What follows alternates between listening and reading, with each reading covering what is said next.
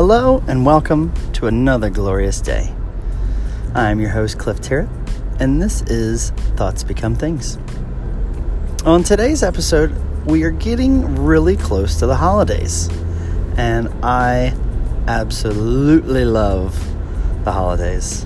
From, literally Halloween, Thanksgiving, Christmas, New Year's Eve, right on into Valentine's Day. For some reason, that whole section of the year I really have a good time in, and that's not the same for everybody. A lot of people experience a lot of pain in the holidays. They experience a lot of guilt in the holidays, and it seems like year after year it's kind of the same tune. And I hope that anybody that's listening to this, that I'm not describing you, but I might be, right? And I know for a fact that I'm describing myself about 4 or 5 years ago, when all I saw the holidays as was a time where I felt insignificant, a time where I felt guilty for not being able to provide what others provide, a time when I knew I was going to get strapped and I was going to run out of money, and it was just going to be this stressful event.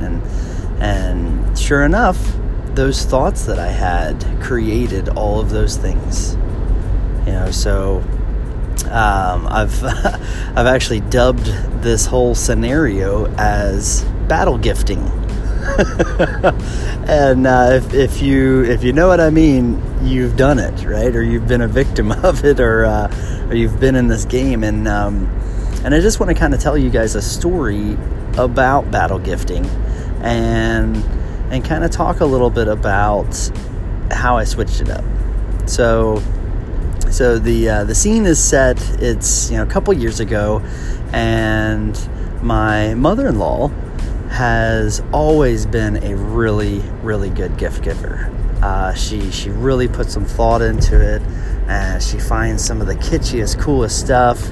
And every year for quite a while, I would be filled with this feeling of guilt or disappointment, rather, that I couldn't, or that I wouldn't, or that I hadn't provided the same thought out gift, or the same extravagant gift, or whatever the case may have been. So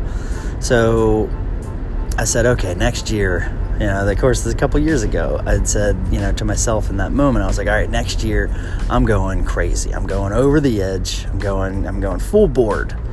And, that following year, we bought like crazy amounts of Christmas presents. Some of the really most extravagant stuff that we've ever put together. And not just for the kids, for the adults, for the parents, the grandparents, the whole thing.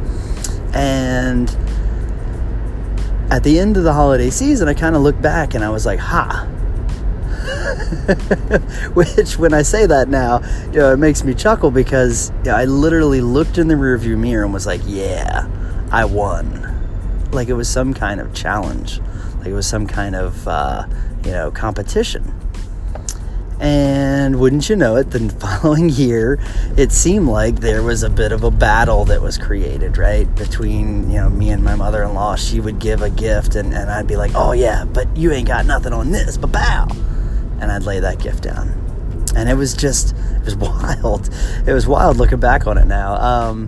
But that went on for, quite a few years, to a culminating moment, of course, where I really couldn't top it. I couldn't go that next level above.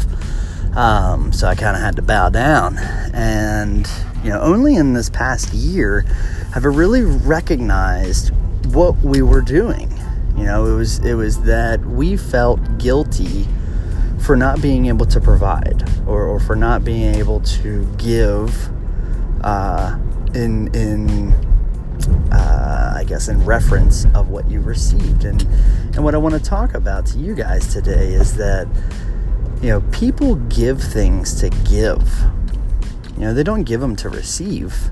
And I knew, as soon as I kind of picked up on that, I knew that I had been giving to receive for a long time. I was giving to receive the gratification that I had blown their mind, right? That I had gone above and beyond and over the edge. So,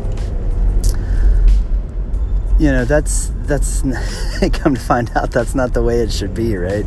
That's not the most healthy avenue of gift giving. I've found that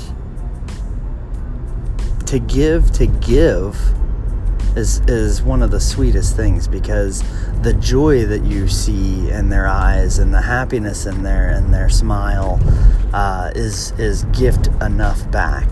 And I've really started to appreciate that and really kind of started to focus heavy on that. So I wanted to bring that up and talk to you guys, guys and gals today, about battle gifting. And nobody wants to have that feeling like, oh, you sunk my battle gift. Oh man, you outdid me. So as we get closer to the holidays, or whenever you're listening to this, birthdays, whatever holiday it is, keep it in perspective that you're giving to give. You're giving for the thought of giving. And the only thing that you really want back is that joy, that happiness, that laughter that comes from the other person. So, take that with you guys today. Give me some feedback. Let me know what you're thinking about this concept. Battle gifting is a pretty wild scenario, and I'm pretty sure I'm not the only one that's been playing that game. So, just remember that PMA, it will change a day. We'll talk soon. Bye bye.